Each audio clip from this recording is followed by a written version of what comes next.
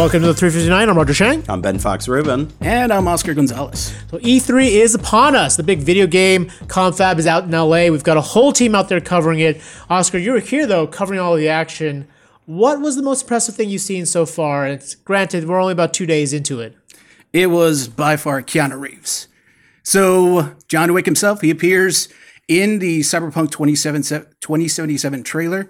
And sure enough, he shows up at E3, does a little spiel, has just a roar of applause, and announces that the game is coming out next year. And you said, and this was at a presentation or press conference that Microsoft held in which they announced new hardware, like a new Xbox coming in 2020, Project Scarlett. But you said Keanu Reeves got more applause than that. It was huge. I mean, even he was taken aback. I mean, he's a superstar, and even he was like, whoa. Right. And everybody just loved him. There was cheers. There was a guy who heckled him, said, "You're breathtaking."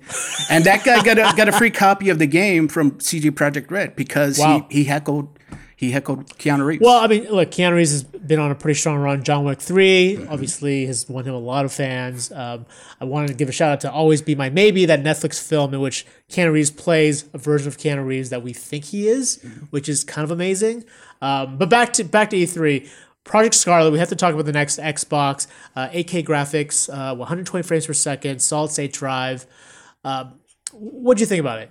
It seems that for this next gen of consoles, the secret sauce is solid state drives. Yeah. That is just going to make everything faster. When it comes to loading, when it comes to bigger areas, that's going to be the key thing. Graphics wise, of course, it's going to be better. They didn't show anything, but obviously it's going to be better. Again, PS5 is going to be better, but the solid state drive is going to be You're going to improvement. need a new television, right? 8K graphics. You're going to need to upgrade your 4K TV, right? Well, we're still waiting for 4K content. So. yeah. If you want the 8K, yeah. I think it is a bit about future proofing, right? The last version, the Xbox One, originally didn't have HD or didn't have 4K, just like the PS4, and so I think they're trying to future proof a little bit there, right? So it's not where they have to come out with that Xbox One X to kind of power the 4K resolution. There's still a lot of time for them to tease out a lot about this product because it doesn't come out until holiday 2020. Right. So this was probably just a little bit to get people interested, and then we're going to see a lot more going forward. Yeah, the more than likely they'll have their own little event next year, like they did with the Xbox One, to where they'll show off the games. But Halo Infinite is going to be a game for the Scarlett. And Halo Infinite, Cyberpunk 2077 were the only two trailers that I managed to watch, and just because I'm a huge Halo junkie.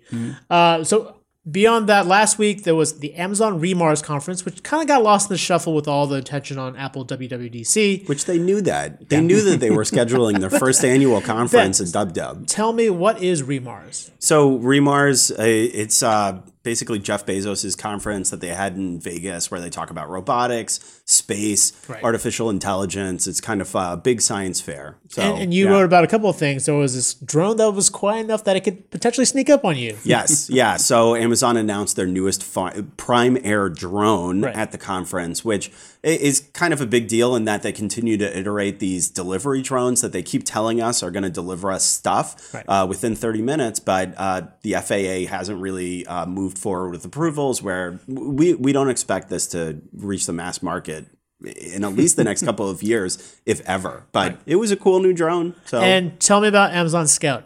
Amazon Scout, I got a chance to actually see this. This is a delivery drone for the ground, so it rides around in suburban sidewalks. And one of the cool aspects of it that they told me about was that they create these duplicates of the real world, the real neighborhoods that Amazon Scout is actually going around in to actually train the AI to be able to actually know what to do when it goes out there and doesn't, I don't know, knock over a tiny dog or something like that.